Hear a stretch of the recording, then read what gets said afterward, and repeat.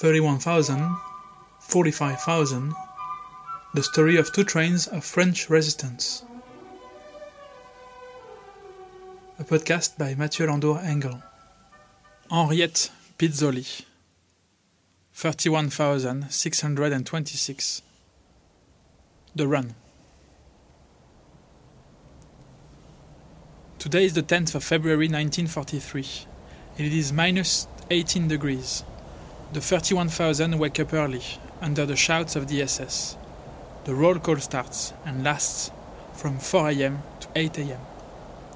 4 hours of staying still in the cold is tough.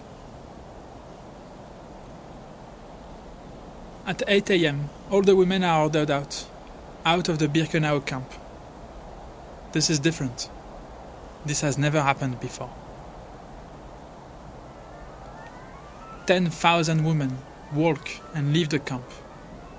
They don't go far, right in front of the entrance, on a little hill. 10,000 women stand there, ranged in squares of 100 women, and they wait. They wait in the cold. They are not allowed to break the order of the squares. Any movement breaking the squares could result in violence. Some consider the idea of running away. Yet there are soldiers carrying machine guns all around. Running away would be suicidal. They are not allowed to speak. They wait. The 31,000 all wonder what this massive gathering could mean. Are the women leaving the camp? That would be absurd. The 31,000 have only been here for 2 weeks. Are they gathered to all be sent to another camp? Are they gathered to be sent to die in the forest? There are rumors of groups being sent there to be murdered, but you wouldn't bring 10,000 women at the same time. Yet they also know you don't get many explanations around here. Most times, there aren't any.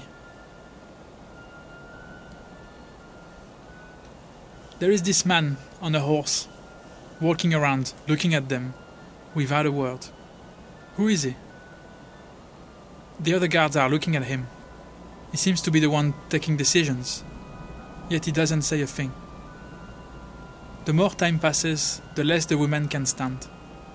The weaker ones start losing their balance. The squares lose their shapes. Guards use violence, yet the more violence is used, the less the women stand still.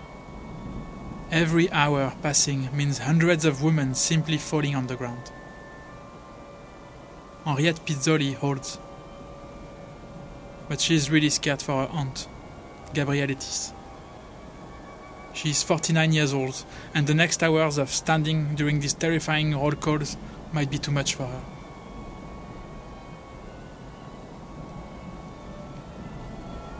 Back in 1941, France lost the war and was getting used to being occupied by the German army. Life carried on, eventually. Henriette Pizzoli wanted to end her extramarital relation with Alphonse Baconnier. He was married, he was violent. Henriette deeply regretted her affair with him. Alphonse didn't want to end anything. He threatened Henriette to kill him. Henriette contacted the police. A detective worked on the case. The detective studied Alphonse's case. Alphonse indeed threatened to kill Henriette. It wasn't so hard to figure that out. The detective could have stopped here, but he decided to dig deeper. Alphonse couldn't get over his breakup with Henriette. He didn't kill Henriette, but when he heard that her husband, prisoner of war in Germany, escaped and went in hiding in Gabrielle's house, Alphonse didn't hesitate a second and denounced him. Alphonse truly was a terrible human being. Thankfully though, this time no one was arrested. The police never found Henriette's husband.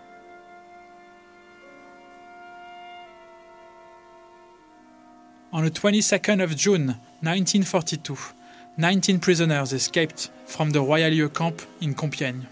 A tunnel was dug, thanks to heroes like Antoine Corgiati, Giobbe Pazzini and Louis Odier, two of the people who escaped.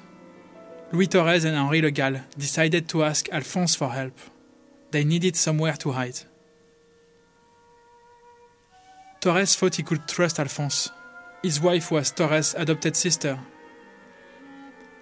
But all Alphonse could think was that he finally had his revenge. He told the two prisoners to hide at Henriette's, who accepted and offered her house while she stayed at her aunt's. Alphonse denounced Henriette again. The detective studied the case again. He arrested the prisoners. He arrested Henriette, her aunt and uncle, as well as Alphonse. All the men were shot on the 11th of August, including Alphonse, who was still glad that at least he got his revenge. Henriette and Gabrielle were later deported to Birkenau, and as for the detective, he felt uneasy about it all. Thinking about it all started with a young woman contacting the police because her ex-lover threatened to kill her, made him feel uncomfortable. He somehow felt a little played by Alphonse at the end. Back to the present, Gabrielle stands still, so does Henriette. Many women have fallen on the ground, but the 31,000 are all standing. The quarantine has left them with more energy than the other women in Birkenau. The sun is falling, and after an entire day of standing in the cold, all the women are finally told to come back to Birkenau. The roll call is finally over. The 31,000 start walking again, leaving behind them 1,000 women, fallen on the snow, like on a battlefield. As they walk back through an odd corridor made of guards, José warns the women to run as fast as they can. The 31,000 don't quite understand, yet José is to be believed. Always. So they run as fast as they can. After spending so long in the freezing cold, running is incredibly difficult. The older women just can't. The youngest carry the oldest, the daughters their mothers. Alice Viterbo, with her wooden leg, receives help from Hélène Solomon. Simone Sampé, her toes frozen, is held by two women on each side. The women run through the corridor. The guard hit them. They grab the weakest and throw them on the side, leaving the others join the barracks. Henriette holds her aunt, terrified of being separated to her. They both run as fast as they can. None of them gets picked up, fortunately. But 14 women among the 31,000 are missing, including Hélène Brabander and Alice Viterbo, grabbed and sent away in a different block, Block 25. There is no food there, only waiting and starving to death. A tragedy. Why did they have to go through such a day? It is frustrating to ask questions in Birkenau. You get so few answers. But this time, the guards and the SS wanted the women to know the answer to that question. Germany just lost control of Stalingrad. The Russians just got their first victory. More than 100,000 German soldiers just became prisoners. So the man on the horse, that general or commandant, whose name was Hoss, he was so upset about Stalingrad that he needed a revenge. A revenge for Stalingrad. This is what happened.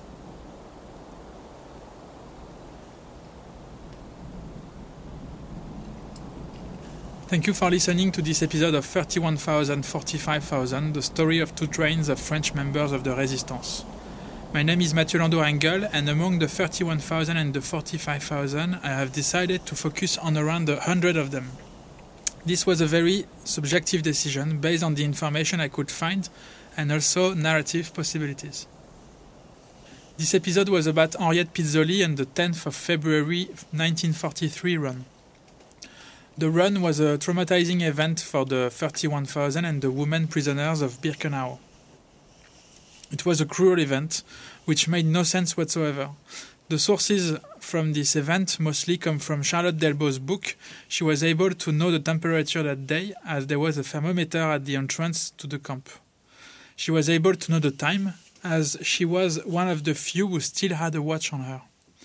She identified the commandant Hoss, who was the commandant of Auschwitz concentration and extermination camp. Hoos was the longest commandant of the camp from the beginning to the end, with a brief pause between November 1943 and May 1944. He ran the place and is responsible of the carrying of the extermination of the European Jewish population. He was arrested on the 11th of March 1946. He was a witness during the Nuremberg trial. He wrote a book about his life as he was captive and was later tried and hanged on the 16th of April 1947. His book, Commandant of Auschwitz, the autobiography of Rudolf Höss, is a tough one to advise. I read it when I was younger and I thought that the man mostly tried to avoid the blame on his crimes. For this project I decided not to read it again and to focus more on the victim testimonies rather on the perpetrators' excuses. The story of Henriette Pizzoli and Gabrielle is another example of how the 45,000 and the 31,000 were linked, as some 45,000 participated in the construction of a tunnel in Compiègne, where 19 prisoners escaped, some of whom were hidden thanks to Gabrielle and Henriette. The Stalingrad battle is one of the most well-known battles between the Germans and the Russians, one of the largest in World War II, between 23rd of August 1942 and the 2nd of February 1943. More than 2 million people participated to that battle, probably 1 million died. At the end, the German army was surrounded inside the city without food or ammunition. The German army surrendered and 90,000 soldiers were captured. The battle was one of the biggest German defeats and considered as a turning point in the Eastern War, as Germany started a defensive position where it had been on the offense so far. For many, it meant the Russians could hold, that the Germans were not invincible, that the Allies could win the war. The parallel I'm making between the two stories may be too much on the nose, but it is also an obvious reminder that masculine revenge is too often directed on women. The revenge for the defeat of Stalingrad led to the women's race on the 10th of February. Alphonse's revenge led to the deportation of Gabrielle and Henriette. It is also, as was the previous episode, an example that denouncing also often led to your own execution, as Alphonse was still executed. I assume the policeman working on the case of Gabrielle and Henriette Pizzoli may have felt tricked by Alphonse Bacconnier, but I have no way of proving it. I have been trying to find Henriette Pizzoli's relatives. Unfortunately, my research was unsuccessful. If by any chance you know of someone related to her, please let me know. I would be very pleased to get in touch and make sure the text I wrote doesn't contain any errors. My sources for this story are the book Le Convoi du 24 janvier by Charlotte Delbo, A Train in Winter by Caroline Moorhead. My sources also are Red Triangles in Auschwitz by Claudine Cardon-Hamet, the website Mémoire Vive, the Foundation for the Memory of Deportation website, and the fantastic website auschwitz.org. Thank you very much for listening. The next episode will be about José María Alonso and the water issue in Birkenau. 31,000, 45,000, the story of two trains of French resistance. A podcast by Mathieu Landau-Engel.